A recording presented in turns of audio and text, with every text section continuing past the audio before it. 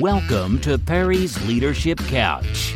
Either you're thinking of firing all your employees, locking yourself in the bathroom to scream in disbelief, or starting up your own business and have not slept in the last month, we have the stories from the people who are there or have been there.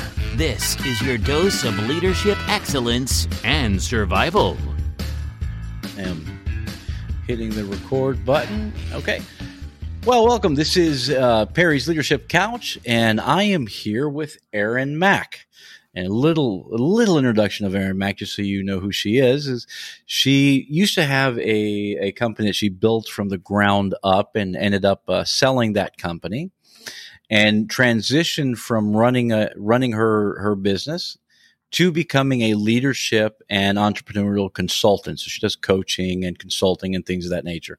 And she brings with her the experience of actually having gone through starting up a company and figuring out how to manage employees without necessarily all the wonderful support that you would like. And Erin, maybe you could do a better job and fill everybody in a little bit more of who you are. Oh, thanks. And I'm super excited to be here. Thanks so much for having me. I sort of happened into being an entrepreneur. I mean, I made a decision that I was going to be an entrepreneur, but I didn't really know what that meant. And I think that that's kind of, maybe why you have this podcast, so that you can help entrepreneurs sort of work it out without having to go through all the trials and tribulations, which is exactly why I do what I do, which is consult small to medium-sized businesses and executives on how to do these things, learn from somebody who did go through the trials and tribulations so they don't have to. And I think that's super important, and it's totally possible. And so I started a business. I'm going to age myself right now. I put an ad in the paper that said, hire a housewife, will cook, clean, run errands, etc. And while I don't recommend that sort of ad, because as you can imagine, there was some interesting phone calls I had, what it ended up actually creating was I began to work for people and understand how to start a business for other people. They hired me to help them start a business.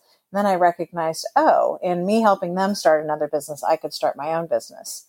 And so what came from that were two businesses. One was a cleaning business where I did house cleaning and construction cleaning, that I didn't know how to do any of those things. I just sort of worked it out. And the other was a catering business. I got hired right out of the gate by somebody who was training for a sporting event, and he wanted me to follow this specific diet and cook for him in bulk because he was a busy entrepreneur and he didn't have the time to do that. And he couldn't, this was, again, back before there were all these other options like Whole Foods and these other things where you could just walk in and order a meal that was, your dietary needs. And then from that, the catering business took off and the cleaning business took off at the same time. But the cleaning business really, really took off. And so I had to make a decision at some point. There's only so many hours in the day. And I went with that, and it served me well. I had the business for 18 years. It morphed into all different kinds of cleaning, commercial, construction, residential. And then I started doing property management.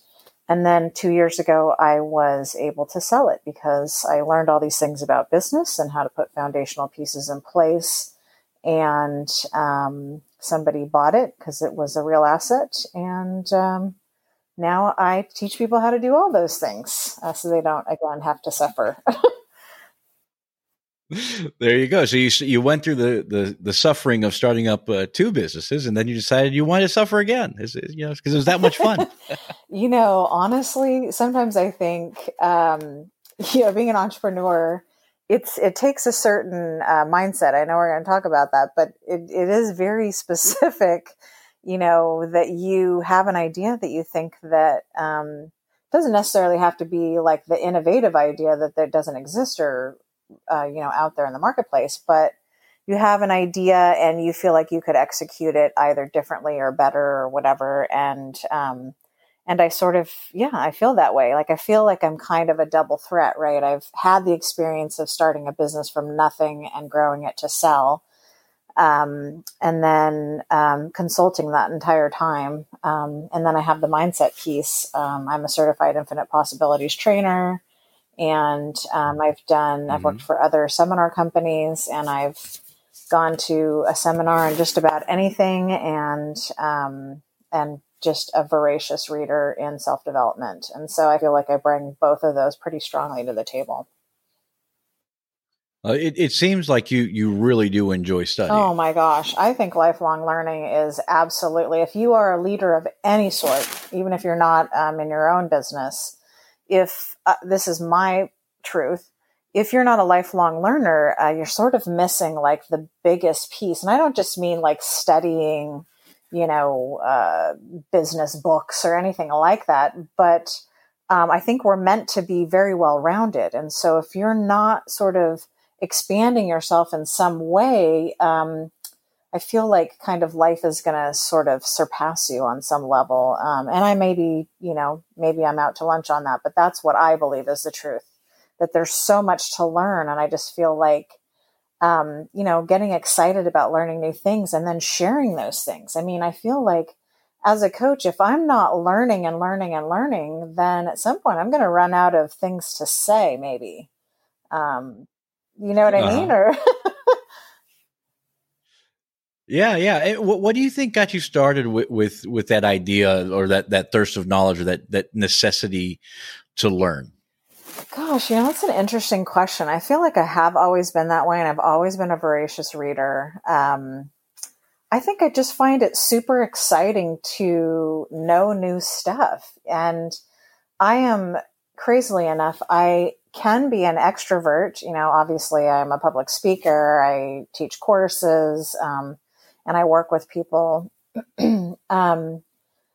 But I also recognize through all this staying at home piece that I'm kind of I kind of like being at home. Like it's okay with me. So I think, I think we all sort of have those pieces of our self. And so I think that learning gives me the opportunity to shut out kind of the rest of the world and take in some new information. It also provides me the opportunity to share with others, when I'm being an extroverted, in a social situation or with my clients, I get to, keep teaching. And that's what I really love to do is, learning for myself. And then once I learn something, I want to be able to share that. And so both of those sides of myself tend to kind of come out both in my coaching and in my personal life. I was just thinking this the other day. I think my friends probably think I'm crazy because every time they see them, like, oh my God, I'm taking this new class, or I just read this new book. They probably think I'm, nuts going around spouting out new ideas all the time. But I think it's important. I think there's so much to learn, and maybe not even enough time to learn it all, Yeah, and I think that's really important. You have to do both things, right? You have to learn it, and then after you learn it, you have to go try it, because there's a lot of information out there that isn't worth the pages it's written on, and I've read those pages, and then I've turned around and tried to use them, and that's the only way you can really find out if the information is good. But you have to keep on learning, and for me, as far as leadership goes, it was in my 30s before I started realizing just how terrible of a leader I was. And, I had a certain level of charisma, so that kind of got me through. And I had a certain level of competence, so that kind of got me through. But I wasn't good at being a leader. I just happened to smile enough to where people would tolerate me. And I did the job well enough so they wouldn't fire me. But that's not what a leader is. You have to learn. And that's when I signed up. I signed up to the John Maxwell team and went through it with them. I took a class at Harvard for leadership because I figured, hey, these people at Harvard seem like they might know a thing or two. Let's take a look at what they know and apply it. And you'll be surprised when you apply those things. Not everything John Maxwell says is great and works, and not everything Harvard suggests is great and works either. But some of it is absolutely fantastic, and you've got to do both parts. You have to do that learning, and then putting it to practice to be able to see if this theory, or plan holds up when the rubber finally meets the road, right? Yeah, and I think you bring up a really good point, which is, is what I teach valuable for everybody? I believe it is, but am I going to attract everybody to me? No. Like, I'm not the one, I'm not the only one that has good ideas, I'm not the only one that's spent all these years learning and trying things out and, in business and in life. And that's the thing, that I think entrepreneurs, they stumble upon in the beginning that just kind of trips them up. And I think that is part of the piece why it's challenging for new entrepreneurs or people starting new businesses to keep going, because they think, oh, this thing I know, it is applicable to everybody.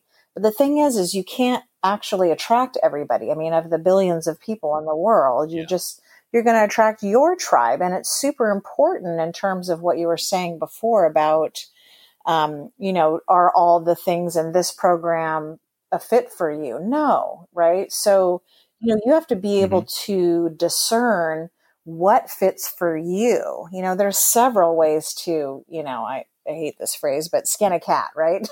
It's not, it's not just the one way. I say that all the time. It's not just the one way to be a leader. It's not just the one program that works. It's not just the, and that's, again, goes back to the lifelong learning. Like, there is so much information out there. And yes, some of it, on a, don't want to dip into the woo-woo too much, but on a conscious level, I'll bring in a client that, doesn't have any platform to understand mindfulness or mindset.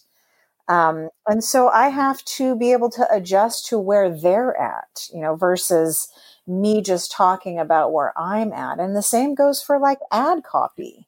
Like, I know that what I teach could be applicable to most people's lives, but is it going to resonate with them? Maybe not. But if I come with all of this stuff up front that maybe is out of their wheelhouse, then I'm definitely going to leave a lot of things on the table that I could be accessing. When you learn how to do ad copy in a way that makes sense for a larger group of people, then you can have more success, versus I know this thing and I'm stuck on this one idea that I can help everybody. Then you're not teaching to a larger group. You're just, actually, advertising to yourself, basically. And so opening yourself up to understanding that, if I, get specific about the things, the outcomes that my clients and or students can receive is a better approach than just saying, I have all the answers, if you know what I mean. Yeah, no, and a lot of people do that, right? They when they get into, especially if they're doing entrepreneurial and coaching or leadership or things like that, they're like, I want to attack everybody, and I did that too. And when I sit down and looked at it, and they're like, well, what do you do? And it's like, well, I used to be a general manager, so I have some level of leadership capabilities, and I've taken these classes, and I've got this background, so I can help anybody. And it's like, okay, but who do you want to market yourself to and help? Do you want to help the individual? Do you want to help corporate? So who are you going after? And then if you're going after corporate, what part are you going after? You want to deal with people in the power sector, in the IT sector, the sectors you're very familiar with? You want to go into medical? Or do you, and if you're doing individual people, what type of individual people do you want to do? And how do you speak in a way that resonates with them so they understand that what you have is good?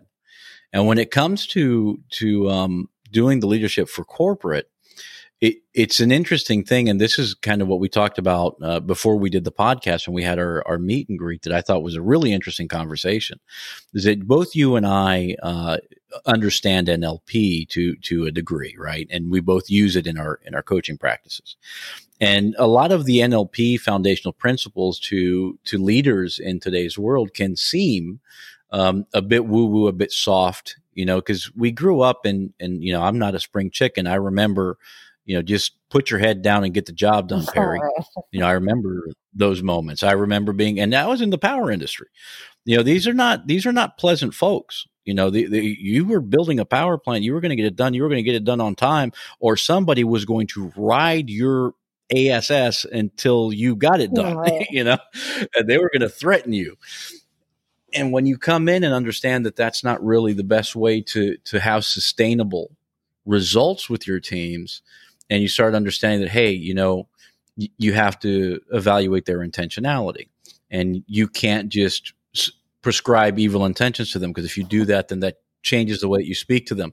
And then by changing the tone that you speak to them, it then comes out bad, and they get demotivated, and they think you're a butthole, and nobody works well for a butthole.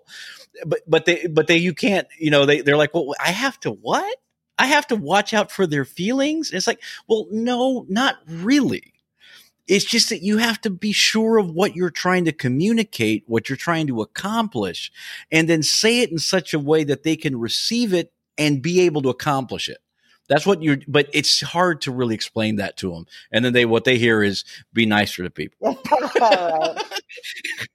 Have you been through that, Erin? I can't tell you. I actually am going through that with a client at the moment. Yeah, I mean, so here's the thing. If you're going to be in a leadership position, you absolutely must be open to feedback. I mean, excuse me, if you think that you have all the answers, there is a cap to where you're going to get. You may be able to get to a higher position, but sometimes I'm looking on LinkedIn and I see people and I look at their resume or their experience or whatever they post, and I think, 1 year here, 1 year there, 1 year there. It's like, I'm not saying that longevity is everything. And maybe these people have, they just have a really clear idea of where they want to go, and they stepped into a position that doesn't make sense. But if you see year after year that they're moving in a year or less, there's something going on there. There's a disconnect. And my thought is, certainly as a business owner, it's super expensive to hire and train. Like, it's huge. And that's why I concentrate on that, because it is one of the largest expenses besides health insurance.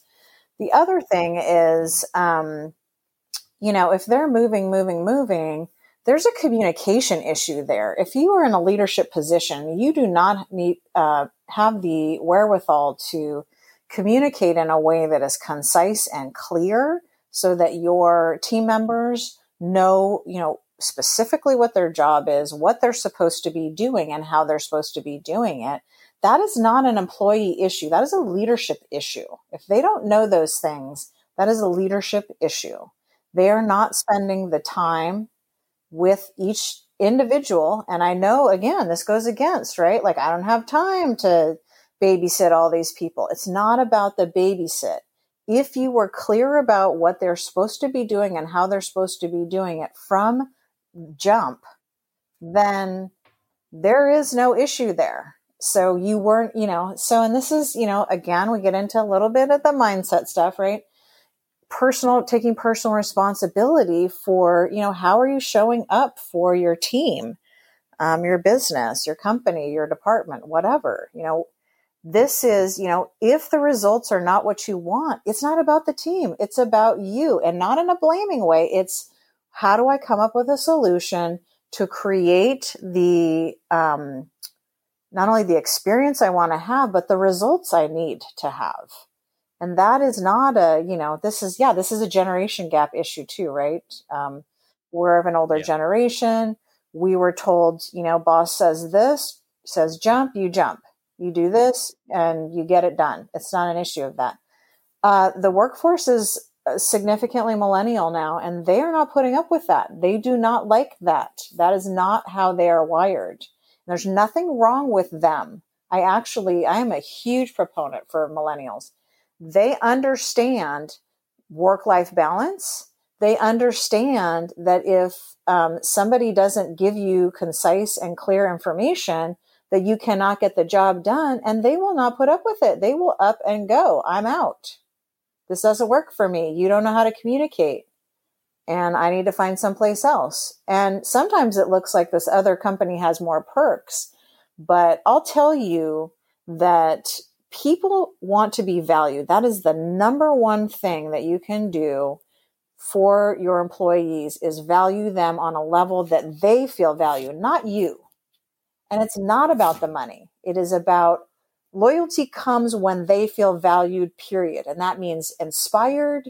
They have some sort of say. I'm not saying you have to do what they want you to do, but they have to be heard on some level, and they have to matter on some level, because we're all humans. And if people in leadership positions cannot understand this at this point, they will not go far from this point moving forward. They have to understand that manpower is their biggest asset. And if they can't figure out a way to be personable and let the team members know that they matter on their level, not the leadership level, then they're in for some heartache. It's not happening anymore, because millennials will not put up with that. And I'm on their side. I'm cheering for them, because I think that they have it right. Well, it's there's so many dynamics at play. So there was a time where jobs were not as easy to come by, and we're living in the United States, and I think I've mentioned to you, I've worked in Africa, I've worked in the Middle East and Latin America, I've worked in different job markets, and where you don't have opportunities, where you're stuck at this job and you're just clinging on for dear life, because if you lose this job, you're not going to feed yourself.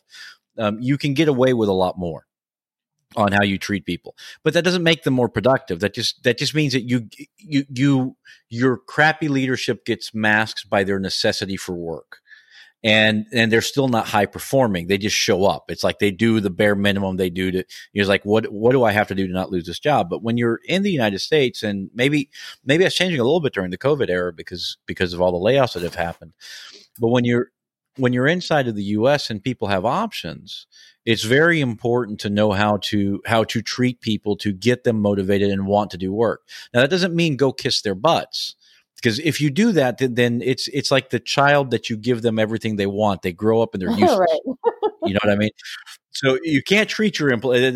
We're not saying that, but a lot of times people who listen to this type of conversation think, oh, they're saying just give them what you want. Look, I think if you're buying them bean bags, you're probably just on the wrong train. Because first off, they're not wanting bean bags. That's not what they want. They may have told you they wanted bean bags, but that's nobody stays at working for you because they have a bean bag. It just doesn't happen. No, yeah. So I agree. You have to understand one phrase that I remember they told me. They said, "How do I need to be perceived?" And that's something that stuck with me for a very long time. And that goes into the emotional intelligence, again, words that people tend to misinterpret. But if Erin and me are doing a job and we're trying to accomplish a goal, and I need her help to accomplish the goal, the question I'm going to ask myself before I open my mouth and talk to her about it is, how does Erin need to perceive me for her to want to go do that? And then I will act according to that, because I want the goal accomplished. And I need Erin. And the only reason, not the only reason, but the main reason that people can't swallow that is ego. Mm. You're like, I'm going to be, I'm going to be true to myself and speak my heart. It's like, no, you want to accomplish a goal and you're a leader. You're going to understand the person you're talking to, understand how they need to perceive you and what you're saying in order for them to be motivated to achieve the goal. That's leadership. And that's where a lot of people, they can't fill that gap, Yeah, I agree. That's huge. I've had several clients lately that are like, we do have transparency. We, let the employees know all these things. And they feel like, now we come to this situation where one of the employees is creating havoc because they're like, well, now that we have transparency, they're questioning things. And I said, look, being a leader does not mean that just because your employee, you give them transparency and they come to you with whatever, that you have to enact anything that they say. No, you are the boss. You don't stop being the boss. You still are the boss. It just makes people feel better and more valued when they're a part of the whole thing. That's what the transparency is about. It's not like, let's let everybody know how much money they make or any of that stuff. That's not of value. What's of value is when you tell people, this is your position. Here is the scope of the work that and my expectation of you in this position. And this is how it fits in the overall universal picture of this business. in terms of the mission and the goal. And, this is where your cog is in this machine, right? That's what transparency is. It's not like, let them all know all this stuff. And am I open? I always had an open door policy. You have a better way, I want to hear about it. Just because you tell me it's better does not mean that I'm going to enact it. But you can come anytime with a new idea, because I am 100% open for efficiency, effectiveness, different, whatever, if it works. But just because you decided it works for your team or whatever doesn't mean that it works for all the teams. So, still be the boss, still be the leader, and, make it okay for people to say stuff and be open to it. That's that ego piece, is like, do I know all the things? No, obviously not. But I do know the overarching pieces of my business. So if you come with an idea that seems like a good idea to you, I may have to say no, because I understand all the parts and you only understand this piece. So that's, being a leader. And people are looking for that, right? They love to be inspired by somebody who's, takes action, who is excited about things, who's open to things. Leadership it's just like raising a kid. It's like they're modeling your behavior. So, what are you bringing to the table as a leader? And you can see it in production and how happy your employees are and turnover, right? Those are obvious signs. Yeah. I mean, when I was over in Africa, I had, we had about 120 employees, some expats and a lot of people from Mozambique, Africa. And trying to, that's when I really discovered that I had to become a good leader, because I was paying the Africans 1/3 of what my competition was paying them. And they were literally 3 miles down the road. Like, you could see them. And I had to figure out how to keep these employees working for me, knowing that the competition in the country paid them more than I could pay them because of, just mistakes have been made during mobilization and the startup of the company. And that's when I had to really go into like, okay, well, if I don't have money, what do I have to do to keep these people around and keep them motivated? And it goes to kind of that thing is it's not just doing what they want, but it's listening to what they have to say, giving them participation and doing it honestly. And it can be hard a lot of the times, because sometimes you'll have people talking to you that literally will come up with the worst idea ever, and you can't roll your eyes at that. You can't sit there and just go, oh, if you could just please, my ears are bleeding. Stop it, stop it, stop it. You can't do that. What you have to do as a leader is go, okay, well, how would that work? What about this piece? How would this work? And you have to have the patience to go through almost a coaching session, asking what and how questions to get them to see their own idea in play and back away from it themselves. And that's a skill set a leader has to have if you want highly engaged employees. And we don't always get to go hire the best and brightest people. Sometimes you have to develop them. Maybe you hire the best and brightest person, but they're 20, so they're not, they've got some road to go by. And you have to bring them up. And if you don't spend that time coaching with them, you're not going to do it. And there's an exercise I do with anybody who does any kind of consulting with me on leadership. The first thing I make them do is go to their employees and ask them questions whose answers they don't want to hear. That's the first thing. Like, it's extremely uncomfortable. People, they hate me for it at first. They really do. Like, do I really have? Yeah. No. Yeah. Mm-hmm. And you cannot take action against them. You need to just understand. And when we talk about it in our session, when I try to get them to understand what they're doing, I said, look, let me tell you something. They might all be wrong. But when you're going to sit down and talk to them, understand in your mind that you're not trying to figure out who's right and who's wrong. You're trying to figure out what are all the perspectives and what is all the information. And then you can stop playing checkers and you can start playing chess. Nice. Yeah. And then they go, oh, okay, so I shouldn't get mad when they say I suck. Exactly. You should ask them why they think you suck. What about me sucks? What am I doing that is antagonizing you? And they may say something as silly as you've been smacking on gum when you walk by. Who knows? I mean, I've seen all kinds of answers. and then you work through that. And sometimes it's not a valid thing, but that conversation does open up a pathway. It gives you a perspective of what's actually going on around you, because most people walk around and have no clue what other people think of them, much less their employees, because their employees are motivated to not tell the boss anything bad because they like their jobs. And so this kind of opens that up and gets them through it. Do you have any exercises like that? Like, what do you do with your clients when they come to you and they're like, okay, Aaron, I need to figure out how to improve my team. What are some of your go-tos? Well, first I'll say I love the open door policy, but the open door policy is not a right for them to come in and whine and complain. What it is about is what I would tell my staff anyway, and what I do tell my clients is, allow them to come in and say the stuff and know they're not going to get fired and know they're not going to get in trouble or any of those things, but they have to come up with a solution too. Does it mean you're going to use their solution? Absolutely not. But I don't know about you. I don't want to sit there and listen to a bunch of whining all day long.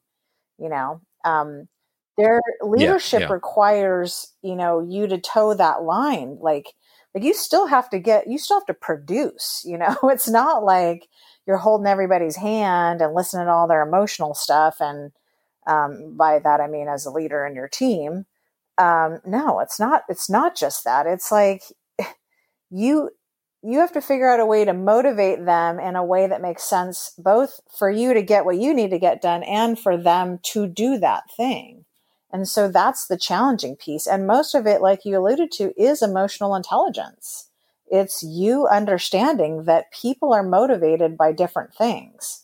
Everybody thinks it's money. And obviously people aren't going to work for free, but it's not money. That is not the thing. That's not what creates loyalty. And it's not why people work for you.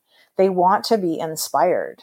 And so, sort of alluding to what you were saying before, listening to your employees tell you this stuff, I recognize that everybody has their own experience. And so we could both have, go through the same experience and recall it very differently, which is why, people that see crimes are not a good resource because we all have our own filters of, the experience we've had in the past and what we've decided about those things. And so teaching leaders that, this filter that you have is different than the filter that the next person has is one way for them to do that exercise that you're talking about, which is, allowing people to tell you like what's what. And I think that's a great exercise. But for me, I think it's more about, as a leader, going back to the like personal responsibility thing. There's two things that I teach right out of the gate. One is the dominant thoughts that you think are what creates your reality. And I don't think that's a stretch for people to understand. Like if you think about, like, I like have this goal and I think about it and think about it and think about it, and then I created it, whether it's getting a degree, whether it's starting a business, right? So that's not a stretch. The second piece is that personal responsibility piece. So if A is true, that the things I'm thinking about the most is what creates my reality, then I am responsible for the results. So, that's, looking at your business going, okay, what's not happening? There's not a good flow of money coming in. I'm sitting on a lot of receivables. I have unhappy staff. Production is not good. Customer service is not good. Service in general is not where it needs to be. A lot of complaints, So that's you, instead of going, my employees did this, this, this, and this, or didn't do these things. Where do I need to figure out a way to get my employees to do the things that I want? And that does require some time. It's not just, you taking responsibility for the outcome. I mean, ultimately it's your, as a business owner or even as in leadership, it's you, right? Like the boss or the client, they're coming to you because even though you didn't do the work, you are responsible. I'm asking you to take it to an even deeper level where you are personally not looking at your employees going, you didn't do X, Y, and Z. You're looking at yourself going, where is the breakdown here? Why does my staff not do what I need them to do? Why is money not coming in how I need it to? And all those things that I listed off before, like where am I in all of that? And that's a very different stance. And when you come with that stance, then you can begin to create from a place of inspiration, not only for yourself, but then your staff gets to see that too. They're inspired. They get to see you kind of, start to enact some changes. And honestly, like, I don't know about you, but like in every leadership position I've ever been in, I tell my staff like, oh my God, I screwed up. And the thing is when I would screw up, because I had all these foundational pieces and I had relationships with my staff, they would come to rescue. I would say, oh my God, I screwed up the schedule and we need to go take care of this thing right now. Or it's after hours and I screwed this thing up. Can you help me or whatever? They would come to bat for me. And that's how you get people to do that stuff is you be human, not leadership. Like, I'm on the top and you're below me. Like I do this thing, you do this other thing, this other group does this other thing. And that's how it all fits together. And yes, I ultimately have the last say, but I'm totally capable of screwing things up and do it on a regular basis. And it's okay, and it's okay for you too. I'm not going to fly off the handle if something doesn't go well, but I am going to ask you about it. And I'm going to expect you to give me a real reason. And one of the other things that I like to, talk to clients about is, they'll come to me and go, all of a sudden my admin person is like screwing up this thing. They screwed up payroll. They sent out a email that wasn't BCC'd and everybody saw everybody else's emails. And, and I was like, she's always been he's always been a highly competent person. This is a blip. So why don't you start that one-on-one with them with, is everything okay? Right?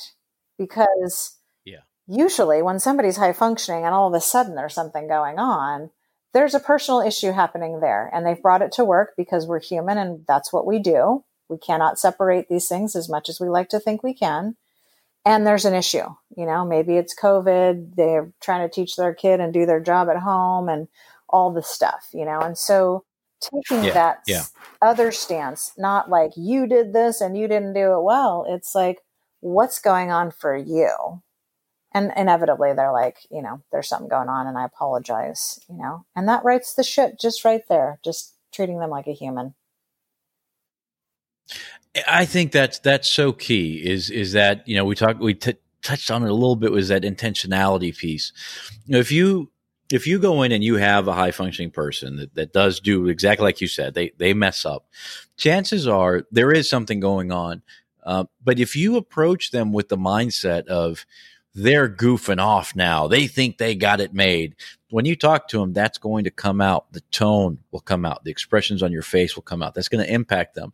And you may have a high functioning person that did a boo-boo that would continue being a high functioning person, but because you choose to believe that they're no longer going to be so, you treat them in a way that will make them not be so. And you kind of, a self-fulfilling prophecy. And a lot of people don't understand that the way that you view the other side, and I don't want to get into the detail of politics, but you can see that in politics today. One side thinks the other side is Satan, period. Not blue, not red. I'm not saying which one's right. I'm just saying that both of them think the other one is absolutely Satan. And if they win, everything's, it's over. That's it. And if you can't operate like that in leadership, you have to operate with, I believe that you are a good, competent, capable human being who is doing the best that you can given the resources that you have. So if you are failing, going to your personal responsibility point, there is something that I have not provided you that you need, or there is something that you have that you're unaware of that I need to help you find. That will help you be productive. Now, I'm not saying do that forever, because if they don't get better, you fire them. And actually, in my book that's coming out, I have a whole outline of how I almost fired someone and got down to the very last bit, and they turned it around. But you do eventually have to fire them. But that's a process. First, you have to understand there's something that you may be doing that is antagonizing them in some way, that is prohibiting them from doing a good job. And some people go, well, hey, now you're telling me to treat them nice. I said, no, here's an example. There's one lady I know who works at a company. She's a very high performing person. Every time she did a great project, somebody else took credit. Every single time, usually her boss or her boss's boss.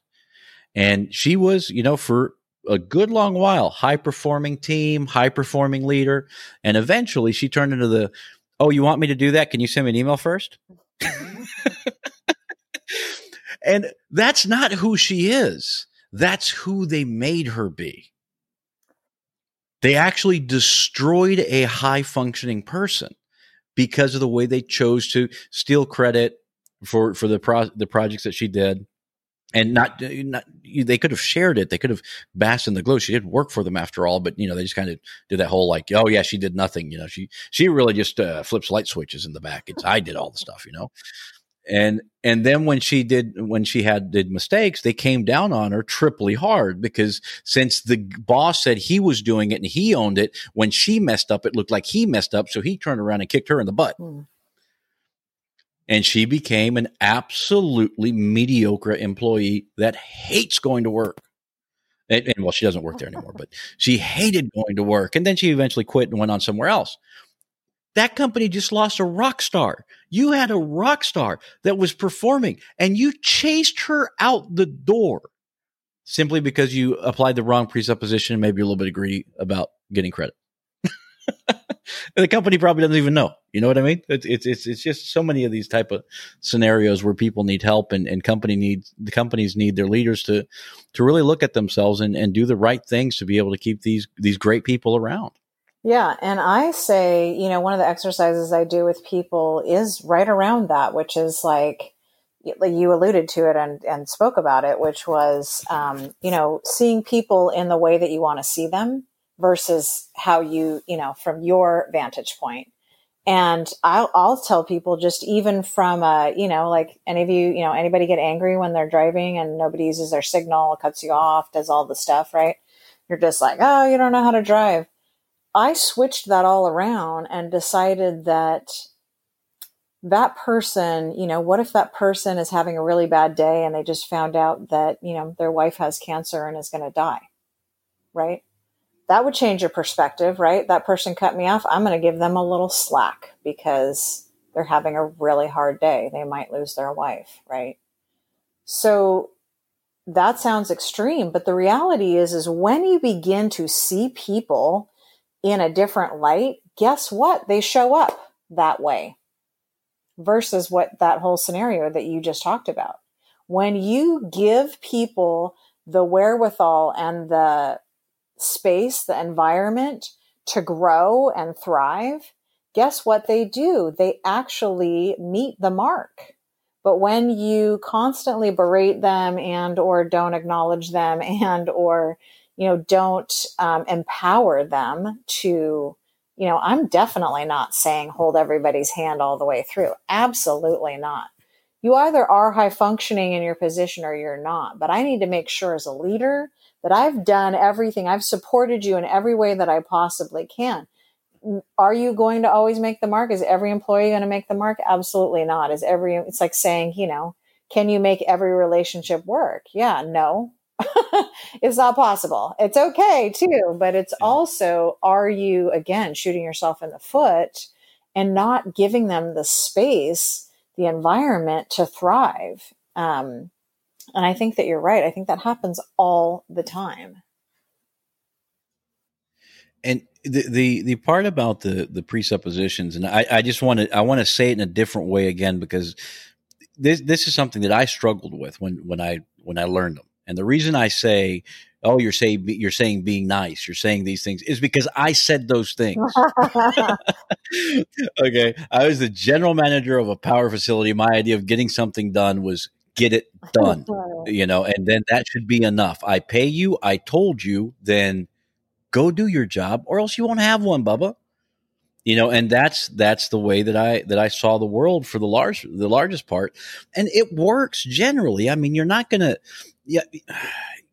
your business may not go bankrupt because of it, but it sure as heck ain't going to experience exponential growth because of it. And when you look at people and you prescribe those intentions, you change the way that you act towards them, and then they change the way that they act towards you. So a simple thing. Everybody knows a guy who's an asshole, right? I mean, Right. you know somebody who you think this person's just an asshole. Okay. There are people who love that person. Right. There are people who think that person is the best thing since sliced bread. You think he's an asshole. Well, what's the difference between you and those other people? And why is it that those other people think they're great and you think they're bad? And then start looking at the way you treated that person and see for yourself if you like were truly honest with the way that you've interacted with that person. Ask yourself, did you create the asshole or or was it one when you met it? And a lot of the times you find out when you're honest with yourself is that the action that you've taken create that. So my wife, she thinks I'm nuts because I say all kinds of crazy things to people, mainly to be funny and just because I'm a jovial guy. But I get so much stuff, Aaron, for free. I get discounts everywhere. It's crazy. People just give me stuff. And she's like, how do you do it? And I'm like, well, I just treat them great. If I know what they're going through, I have a talk about what they're going through. And then Avis Rent-A-Car goes, well, okay, sir. Well, you know what? You didn't know about this, but I can give you discounts. I'll go ahead and take this much money off of your van and go right ahead and have a great vacation. And, just stuff like that all the time. And that is directly because I started implementing those presuppositions, going, you know what? I'm going to understand them and I'm going to treat them as if they're amazing freaking people. I'm going to be happy that I'm seeing them. I'm going to be happy that they are taking the time of their day to rent me that car or whatever it is they're doing, cutting my hair, whatever. I'm going to appreciate it and be happy that they're taking the time to do it. And if you act that way, you'll be amazed at how much stuff people do for you. Oh, I 100% agree. That happens to me all the time as well. And I tell people that all the time. It's like you have no idea what's going on with people, right? So you just, like the car example I used before, but it's like that ripple effect it's real. It's not just, and my daughter always gives me a hard time because she's at that age where I'm embarrassing. But, we go to the grocery store and I'm like, hi, how are you? To the, to random strangers and also to the clerk and, hi, how are you? And I look them in the eye and I genuinely am interested in what's going on for them. And that, the thing is, we don't get the feedback, right? We don't I didn't get to hear from the clerk that my saying, hi, how are you? And genuinely taking the time to say that and looking in their eye made their day. But I don't know what's going on for them. Maybe they're having struggles in some area of their life. And that's just what they needed, or that, kind, jovial, or joking banter. Like, that's just how I come in this world. And I always tell my daughter, because we like to do these epic travels around the world and stuff. And I said, every time before we go on the trip, I said, do you know how I know everybody's super nice in the world?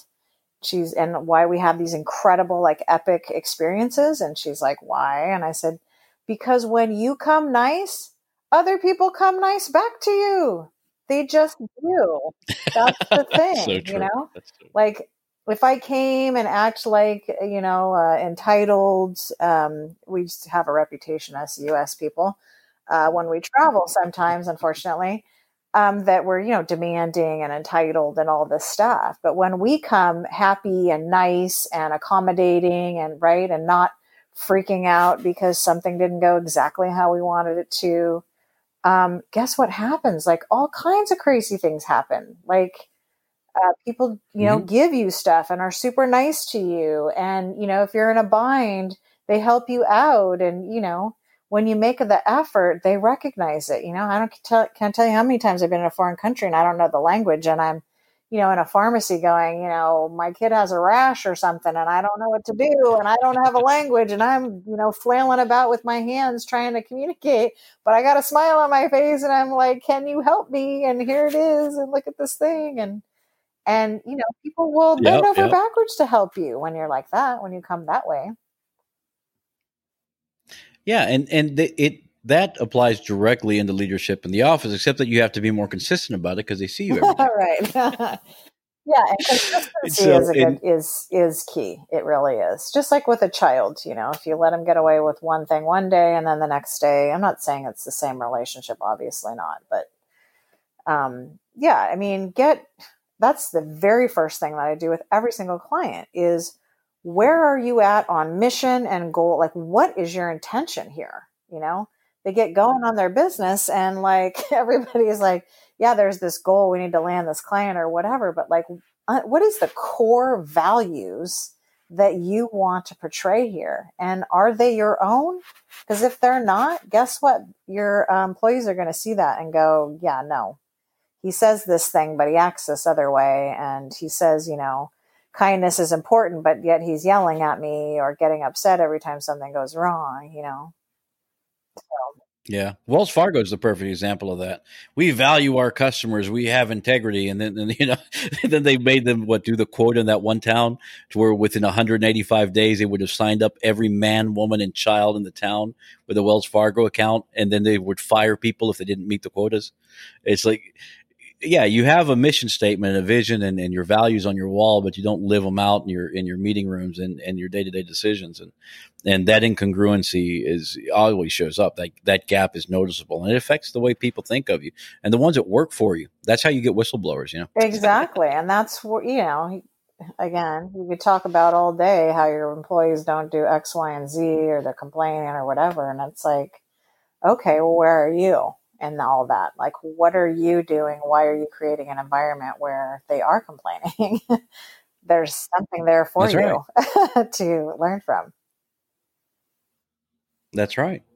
And I think that's something that most of us struggle with is being able to look at ourselves in an honest manner. You know, there's that saying, nobody lies to you more than yourself.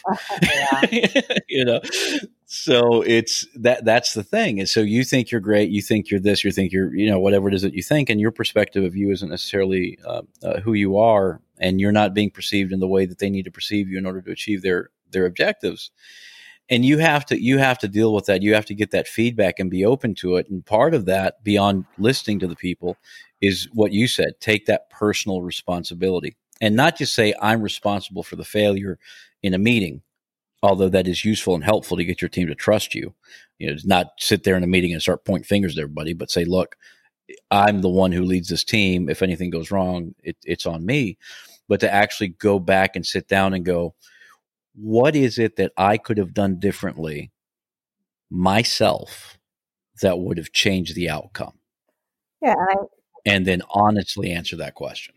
I agree 100%. I think that, you know, what you said before is absolutely correct. Like, we are just simply too close to ourselves to understand how we are in this world. I mean, that's why, you know, I always tell this to people and clients and stuff. It's like, you know, you have that friend and they come to you and they're like, oh, this is happening and that. And you're like, yeah, ditch the girl, ditch that job. It's not working. You know, like, you can see it all super clear. It's like, yeah, duh, you know, but we can't see it for ourselves because we're simply just too close to it. We're just in it, you know, and we can't see that there might be a simple solution. And that's the thing that is so great about coaching and having a mentor or somebody that you can bounce ideas off of, because we just are too close. And then also, you know, allowing your employees to have a part in, you know, what's happening. You know, for me, having, you know, more than 20 employees, clearly I can't, you know, I had like 4 or 5 teams going out each day to provide service. I can't be at every single place. You know, I can't go and check all of the work myself. I can't go and, you know, be in engagement with every single employee every day. But if I make those foundational pieces and I have a relationship with them, then they will come to me when there's an issue. And that is, you know, that's worth gold. Because otherwise, if people are just quitting and you don't get any, like, why are you leaving or whatever, that is an issue. That is a leadership issue that is huge. You know, that's like, I don't matter and you're not even going to notice that I'm gone. And it's just not okay anymore. It's just not, I don't think. Well, it's kind of like, what does it look like when it's done right, you know, with the people immediately around you? And it's like, okay, look, at the end of the day, if this is done correctly, what you should see is that when you're up a creek and you have no paddle, they're trying to figure out how to paddle. That's what you're producing. And when you do this correctly at the end of the day, that's the type of team you have. When your back's against the wall, they're right there with you, looking how to get out of that situation with you. Not because they're getting paid money, not because they think it's their job, but because they're doing it because they trust you, they like you, they want to help you. They desire to help you. And the funny thing about that is that if people don't like to help people they don't like. Right. It's true. Yeah, it is true. Groundbreaking research has shown that people don't like to help people they don't like. So it's like think about a boss you've had that antagonized you or that you didn't really enjoy that much or you didn't think appreciated you at all. And think about how when you arrived at work at 8:00 in the morning or 7 or 6 or 10 or whenever you showed up for work, how did you feel about it? When it was close to going home, how did you feel? Like how many times did you look at your clock? Like if you were leaving at 5, when did you start looking at your watch to see how close it was to 5? When you work for somebody like that, just think about that. And that is not what you want. You want a person who's in there who loses track of time, not because they're buried in work, but because they want to do what they need to do. At the end of the day, also another thing that you'll see when you have a good leadership or you have good leadership in your company, your employee will feel way, way worse about messing something up than you could possibly beat them over the head Absolutely. with. Absolutely. And I've had that over in Africa. We had a couple of fairly not very good things happen. And I didn't raise my voice. I didn't yell at anybody because they were beating themselves up. It's like what I think this movie, The Priest, where he's sitting back there and he's beating himself in the back and punishing himself. I forgot what movie it was. Cool movie. But basically, my employees were just doing that to themselves. And I'm like, okay, give me the whip. Come here. We're gonna see ourselves through. What do we have to do to get through this? And I'll give you your whip back after we're done if you still want to whip yourself. But right now, let's focus on how do we get through this, and yeah, we're fine. But that's what it looks like when you do it right. When you do it wrong, everything goes wrong. They turn around and they just point their finger at you. You see that guy over there? See that boss guy? Yeah, it's his fault. I mean, you hit on a key thing. I think I think it is innately human to want to help people. But certainly, as you said, you don't want to help people that, so when you make a mistake, you want to make sure your team is on your side so that you can fix the damage, otherwise you're on your own lifeboat by yourself trying to work it out, and that's no fun. No, absolutely. You have to have that relationship with them, and it's many things that we can't cover just in one podcast. But I think that we've done a really good job talking a little bit about that self-reflection and a key, just to break down kind of what we've talked through in here, which are almost all principles of NLP. One of them is you mentioned map of the world. Okay. And what that means and what Aaron said is that they look at things from a different point of view. And that's what we call it in NLP. It's a map of the world. How do they see things? And they see things differently than you do. You think you're great. They think you're terrible. Okay. You're the same person, right? I mean, it's just different perspectives. So everybody has a different perspective. It doesn't mean anybody's right. It just means that those perspectives exist and you need to know them. If you don't know the different perspectives, you're a leader playing checkers instead of playing chess. All you're doing is limiting yourself. So that's one thing that Aaron mentioned. I thought was really, really good. And then the other one is looking at your presuppositions. That's an NLP thing. And again, now that it's all understood, I'm gonna get real woo woo. These are all presuppositions. Why do you want to assume the best of other people when you know for a fact that there will be people who will take advantage of you? This is why. Because you're not playing a zero-sum game. You're playing a percentage game. You want to act in the way where you have the highest probability of success. That's it. So if you act in a way where you're assuming the best in other people, you will be right far more than you will be wrong. And then you adjust. You start learning how to read people a little bit better. You give them a chance. And then obviously you have to cut them off. I'm not saying that you don't fire people, you don't cut people off, but those presuppositions help get you in the mindset, because right now I say it's something that people think I'm really, really mean about. And I say, look, 90% of the people that work for you are great. 10% probably take behind the shed, you know? Right. Yep. And they look at me, they're like, that's so mean. I'm like, okay, 90% of the people that work for you, do you think they're rock stars? They're like, no. I'm like, okay, well, that's what I said. I said, 10% of your team is terrible.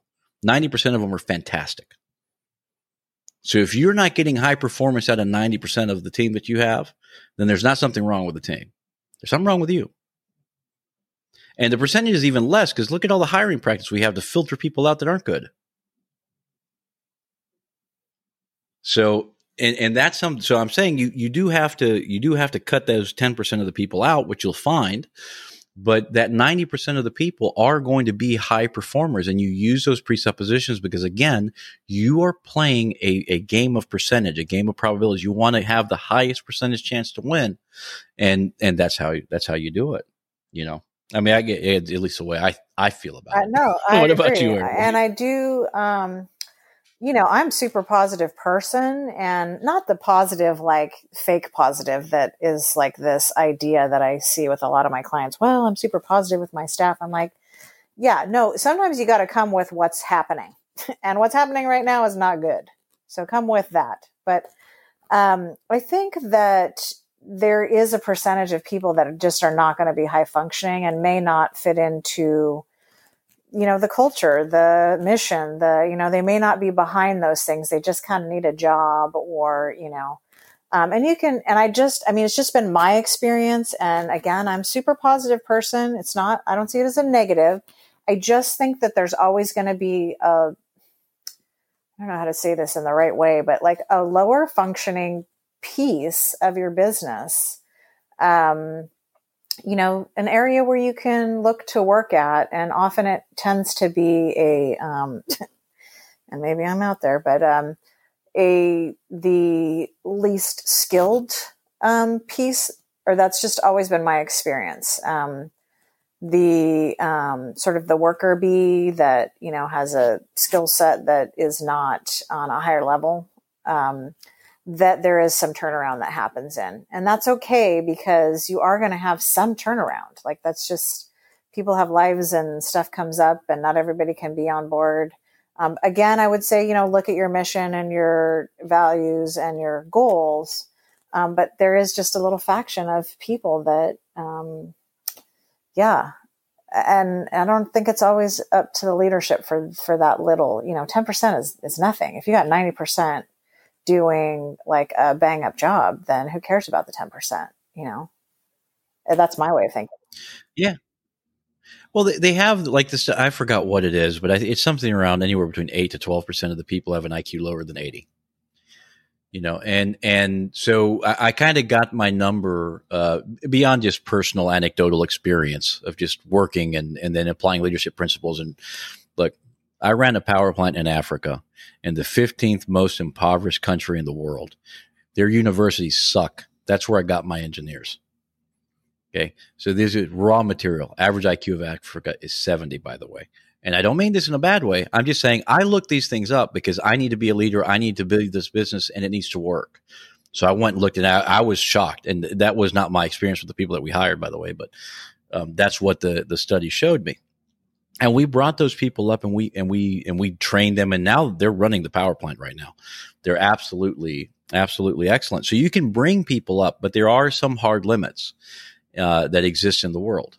And, for example, if your IQ is below 80, then you're not going to do complex jobs. It's just the way it is. It's not a thing of, it's the way things work. You're incapable of doing those type of complex decision-making, type of positions. And I have my brother-in-law actually heads a nonprofit, a very large nonprofit, where they employ 70% of their workforce is disabled. And they are a huge packing company for super serial and other things for the government. And now they expanded. They went out to private industry. They went from just having a lot of government contracts to private industry, and they're incredibly efficient because certain jobs can be done with somebody who has a disability. So it's just right tool for the right job, and they're willing and able to do the work. And so you just have to find the right places to put the right pieces. And 90% of them work. If this company can function and have to figure out how to get rid of their money because they can't turn a profit because they're a nonprofit, with 70% of their workforce being disabled, you can figure it out, buddy. You know what I mean?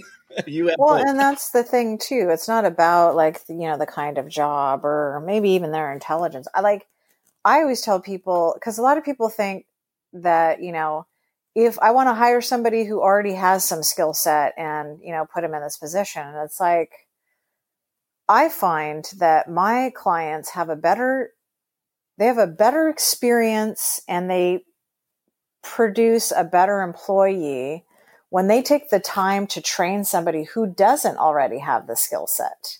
I'm not saying they have to have, for whatever the position is, they have to have whatever the wherewithal is.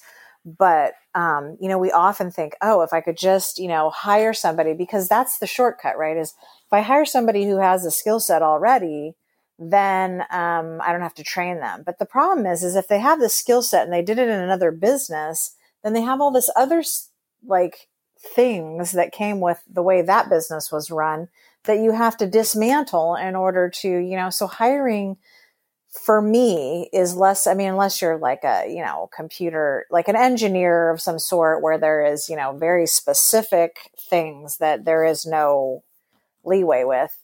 A lot of times hiring the right personality, the right person, and training them for your business is a better fit than hiring somebody who has, this skill set that they say they have from this other company. Because for me, hiring people and training them, even if they didn't have the experience, was a better fit. And a lot of my clients find that as well. It's like, I tried to do this, but then they had this experience in this company that I had to like untrain them on. And I didn't realize it until they made this huge mistake, And so there's just, obviously there's a balance. But I think hiring people versus skill set sometimes often is a better fit than, hiring people for skill set and they don't fit into mission, goal, vibe, culture, Yeah, I completely agree, and it varies based on position, right? So your senior management, obviously, you want a couple of people normally that have some nice gray hair, just because they help you not blow up your company while you're trying to run it, and that's why you see a lot of these new CEOs, these younger ones that start up their companies, they'll get in a gray haired guy to help them run it because that guy's been down that road. And he can provide really good advice. There's also the option of just getting a consultant. It's like what we do, Aaron. Like I'm a consultant for a reason. You're not going to hire me full time to do leadership in your company because that will not make sense. If you create a position and put me in it, I'm probably going to charge you too much for it to be worth your while. But my skill set can help you. And you can bring me in as a consultant. You can have somebody else that's in that position. And then they have the advantage of having someone like us on their side to help them grow and mature into a position they're going into. And at the lower levels of the company, so lower or mid-level, entry-level, mid-level positions, I really think that looking at the person is far more important than the skill set. You have to have, if you're baking a cake, you got to have flour, eggs, and milk. You can't hire somebody who doesn't have those basic skill sets.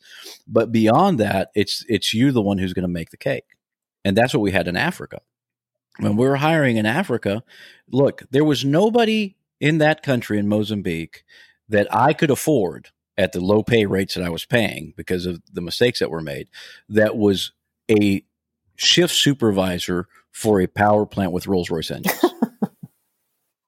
There just wasn't. There not the entire country. Not one single person. Not one. So I hired to develop. So what I was looking for was I knew that the graduate engineers was going to sit down with my expat engineers, and they weren't going to get the answers right because I know who gave the classes at the college. He wasn't a great engineer, but he was the professors the best they could. They paid him like $2 a day. You know what I mean? You're not going to get a great engineer teaching. So I hired based on their raw talent. You know, how good are they? We did some mental exercises to see where they were. We kind of asked them what they wanted to do with their life, and we kind of tried to figure out if they'd be willing to stick with us while we were paying them 1/3 of what we should, which we eventually fixed that, but we weren't able to the first year. And then we hired based on that, and the results were tremendous because these people were loyal. We had a turnover rate of less than I think 5% our first year. And when you're paying people 1/3 of what they could make in other places, that's tremendous. And they worked their butts off. They were absolutely fantastic. Love them to death. Miss them. They're friends on me on Facebook. We message still today. You know. Well, and that's a testament to your leadership skills. Obviously, you know, everybody thinks it's about the money and the perks, and I left because this company has a breakfast bar and, pool table and whatever. And it's like, no, it's not about that. Because if you were fulfilled on another level, if you were inspired, we didn't talk about this, but, sometimes it's as easy as going into your team and going, what are your pain points as an individual? Like, what is the thing that you hate doing in this position? And like having the whole team there and going, I hate filling out this one paperwork, or I hate, being responsible for this ridiculous thing that, just agitates me every time I have to do it. And somebody else in the group goes, well, that doesn't bother me at all. Great. Now that's part of your scope of work, and then the other person says, I don't like this thing, I mean, it's really that basic. It's like what you want is for your staff to come in, be inspired, have mastery over what they're doing, know exactly what they're doing and how they're supposed to be doing it and why it even matters. And have them doing those things that they love doing. And that's what makes them excited about coming to work. We want to be inspired. Mm-hmm. We want to be challenged.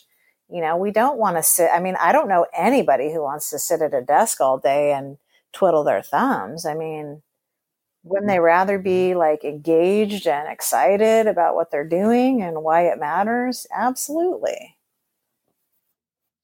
Yeah, and going to your millennial thing, that's one thing that I think people get confused. They're like, well, millennials don't have any motivation. It's like, look, have you not seen TikTok and Snapchat and all that? I mean, they post pictures. You know how hard it is to do all that crap to those pictures? They are motivated. The thing is that you can't motivate them.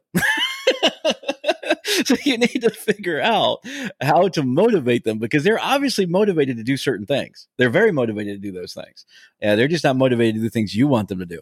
And it's like, okay, now you have to figure out how do I need to be perceived to get them to do those things. But yeah.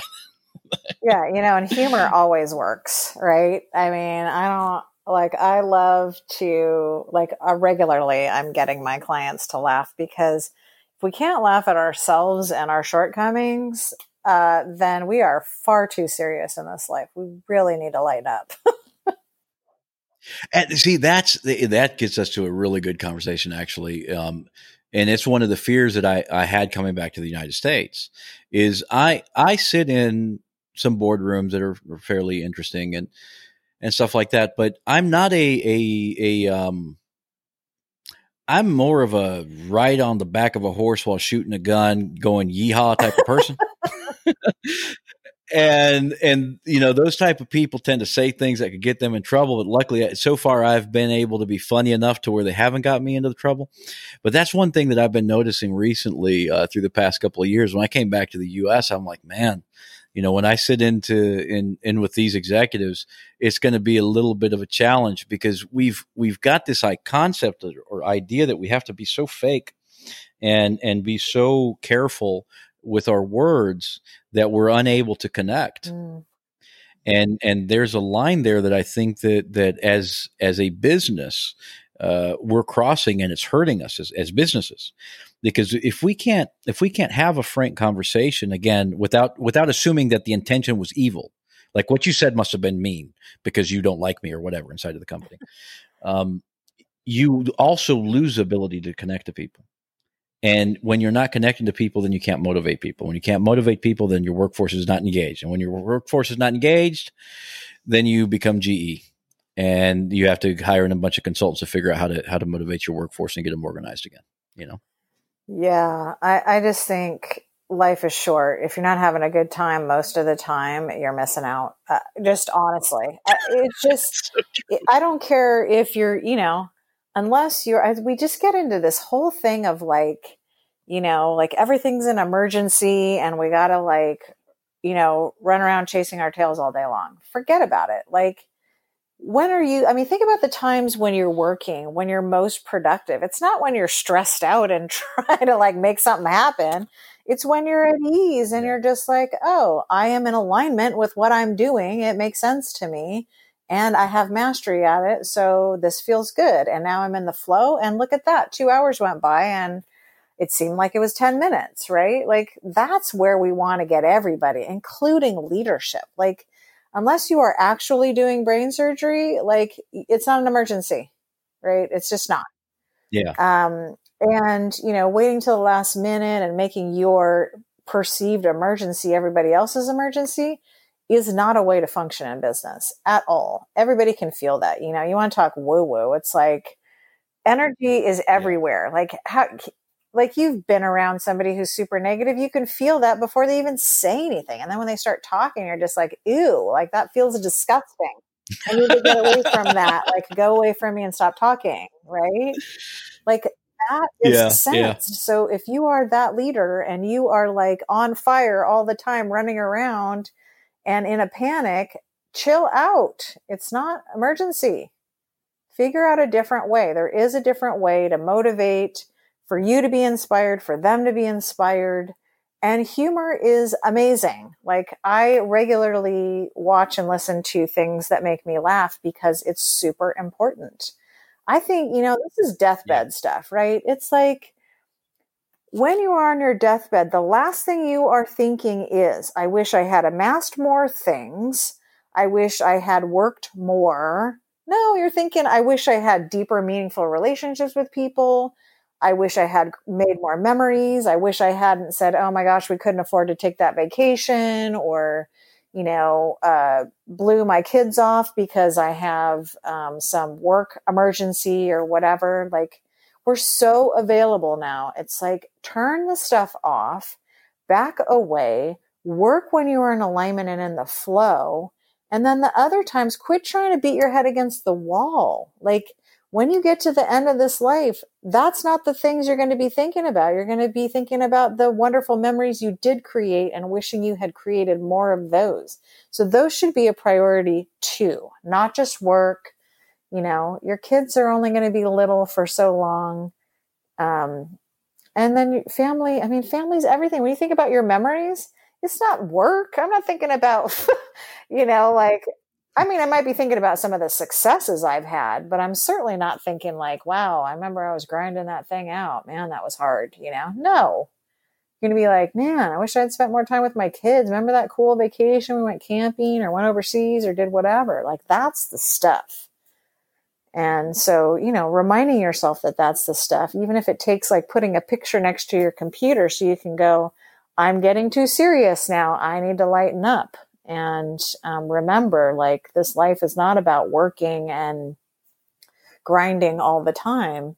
I'm not saying don't do those things. If you got a deadline, do your thing. But you don't need to be in fight or flight all the time. Like that's why people get anxiety disorders and sick and cancer and all those things, is because they're so stressed out, and heart attacks. It's not okay to be like that anymore. We know better. So we need to, when we know better, then we got to act different and do better at balancing these things out in our lives, And this whole idea that like amassing stuff is the thing for happiness is ludicrous, because I can tell you I've been on both sides, and it's not about that. Happiness is an internal job. That is your job. That is why we are here, is to figure that piece out. And if you're not happy most of the time, that's on you. Something internally needs to change. And if you want to be happy, that is a seeking position. You need to seek out information to figure that out, whether it's a coach or a book or whatever, because we are meant to be happy. We're meant to be happy all the time. It's not meant to be this rat race thing that we're doing. That's not the thing.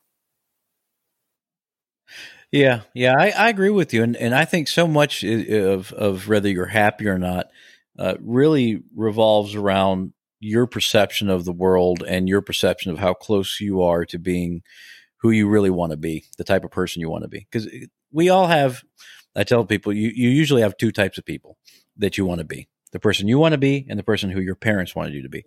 And so you're struggling with those two, and I just find that the closer you are to the person who you want to be, in other words, you're doing the things that you know that you need to be doing, taking the responsibility that you know that you need to be taking. The closer you are to being happy most of the time, because you're at a more peaceful state. And people they act like it's complicated onto how to figure this out. And it's like, look, your body works wonderful. You know, all that stuff you're supposed to be doing that you feel guilty about not doing. Yeah, start doing those things. I mean, it's like, you can hire me to tell you this, and I'll happily charge you for it. But if you want to just do something tomorrow to be a little bit more happy, just think about all those things you feel guilty that you don't do, and start doing them, and do them more often and do them consistently. And suddenly, you will start being okay with being you. And it's silly stuff, right? It's simple, and it's almost self-evident. But people get lost in, I don't even know what, in the swamp of perceptions. Yes. And don't know that they could just do this one very simple thing. Well, it's not simple because you have to do it. It is simple. But, it's just not easy. That's the difference. It's like, yeah, I can tell you what's going on in your life if you answer a few questions. But the easy part is, that's another thing that I work with a lot of times with clients is that, the space between your ears is like all kinds of things going on in there that are not serving a future that you want to create, and figuring out what those things are, not to be in the analytical chair of like, oh, this happened to me because I had this horrible trauma and whatever. No, not about that. Not that I'm against that. And some people, that's their life work. That's great. I want to figure out what are those things, the obstacles that are standing in the way of me getting to this next place that I want to be. And once you have the awareness, and then I help them create strategies around it, then it's that simple but not easy part, right? So here's the simple version of why you're not having the results you want. The easy part is the hard part is that you have to practice this new way of being, right? You cannot create this. You can't create different results from the same thinking and action, right? You have to do something different. It's like, you can't create health by just thinking about it. There is some action that needs to happen too. And so, getting past those pieces and going, okay, here simply I can tell you what the path is to you getting this result that you want. Now the difficult part is practicing being a different way, thinking different thoughts, taking different action, going outside of your comfort zone. And that goes for your personal life and leadership, because a lot of what we talked about here was mindset and the presuppositions and maps of the world, and you're basically understanding how other people see things so you can see things more clearly, assuming not good things about other people, assuming what is most likely the case in other people, which is usually good. People are doing the best they can with what they have. They're making the best decision they can that best serves them. Their higher purpose, or their higher good. Absolutely. What Dr. Phil calls it, their currency. Oh. Figure out what their currency is. Currency as in like electricity, or currency as in like money? Currency as in, not money. Money to them, right? Okay. So what is their higher good? Right. So what is that person's higher good? And that's their currency. That is the reason why they're doing what they're doing. And it may be completely wrong and bad for them, but because they're getting their payoff in the currency that they want, they continue live inside of that self-destructive behavior. And we have it too, and it may not be self-destructive, it just may be not productive. You know what I mean? There's like different levels of it, but that guilt thing that you didn't do, that you didn't go around and do again and again and again and again. Well, that is a self-destructive behavior that you need to get out of. You need to start doing those things, because obviously your own body is telling you, hey, dude, you didn't go do this thing. Look how bad you feel. Look how bad you feel. Your own body's like going, yo, and you keep ignoring it because there's some payoff out there that you're getting by not doing it. You got to figure out what that is. There is a payoff. We only do things that we get payoff for. That's it. We don't do things that we don't get a payoff for. And sometimes the payoff, as you said, is not in alignment with the outcome that you want. But I mean, I had a client, he came to me and he was just like, I'm just not one of those people. I just, you'll tell me something and I just won't do it. And I was like, he's like, so what should I do? I said, do it. Yeah. I mean, you can't have a different outcome with the same stuff. So like, I can't go over there and make you work out if that's what you want. If you don't want it, know you're getting a payoff on some level. And, break it down. Like, quit trying to make these, it's like, he'd come to me and he'd said, oh, I'm going to work out, 5 days a week at an hour, and I was like, and where are you working out now? And he's like, well, I'm not. And I'm like, does that seem reasonable to work out 5 days a week when you're doing absolutely nothing? I said, how about we break it down and get the small win right out of the gate, like maybe work out once this week, twice, 3 times, and not 45 minutes or an hour, but 15, 20, half hour, whatever. Right. And then be kind to yourself. Why are you being so mean? Why are you make it so hard? Yeah. It's like, it's good for you, but you obviously think it's punishment. Now you want to do it 5 times a week, and you don't have the mindset to view it as something fun or a reward. So literally you have a whip and you're beating yourself with it, and you don't even know you're doing that. Yeah, exactly. But that's the thing, right? So it's breaking it down for people, because it's like, oh, I'm going to go on a diet and cut out all this stuff. It's like, well, geez, of course that has a high failure rate, because that's not how you eat right now. Why don't you just work on one thing at a time and enact that, if you're not exercising now, go for a 15-minute walk after dinner or whatever, instead of all the big hullabaloo of, I got to be at this place now. It's like, what happened to working up to, way back in the day, I worked for Jenny Craig, and we have on the sales tour, it's actually quite good at it.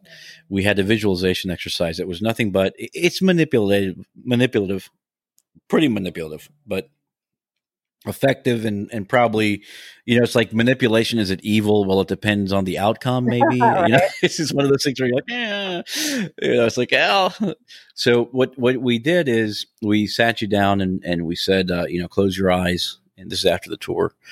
And we say, just, you have a dress or some pants or something that you want to get into. And a woman always says yes. There's always something, like there's a wedding dress or whatever it is, a flowery sunny dress, whatever. They got something they want to wear that they can't wear anymore.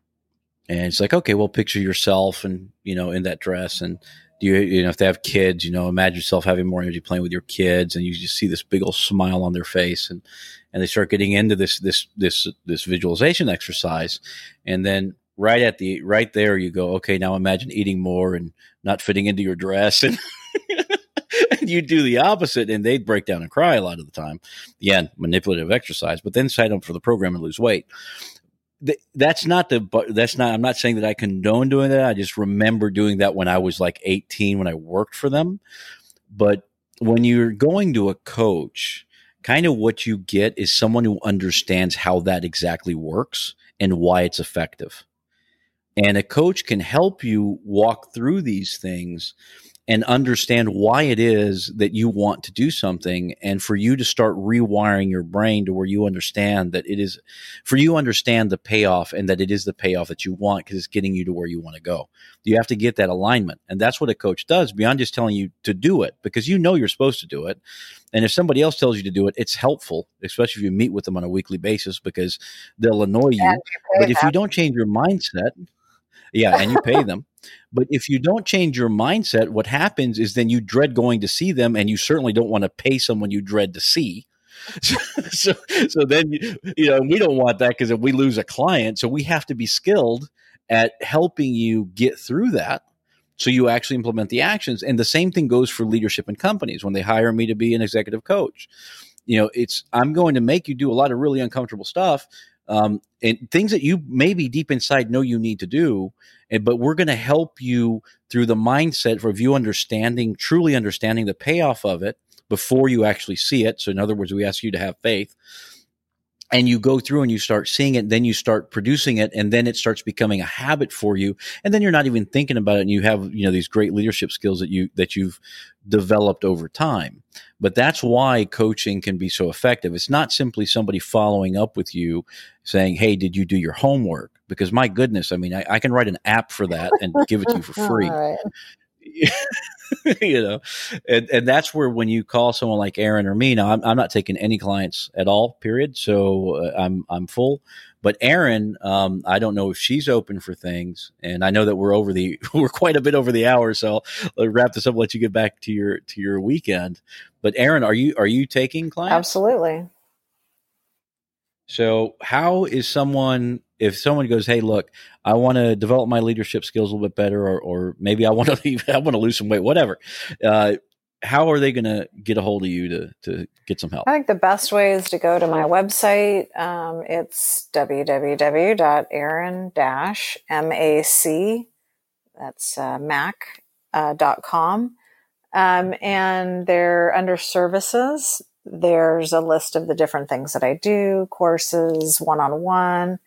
I think that's probably the best way, but I'm also on Instagram under Aaron Mac LLC, and same handle on Facebook. So those are some, ways that you can follow me, or, I share a ton of free content. But I think you get obviously the maximum benefit when you are committed, you recognize there's an issue, and then you put money behind it.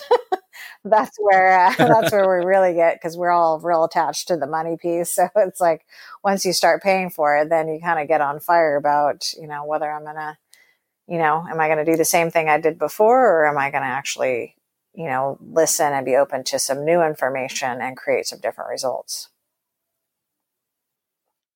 Awesome. Well, Aaron, look, I want to let you get back to your weekend, and I really appreciate you doing this with me. I enjoyed it.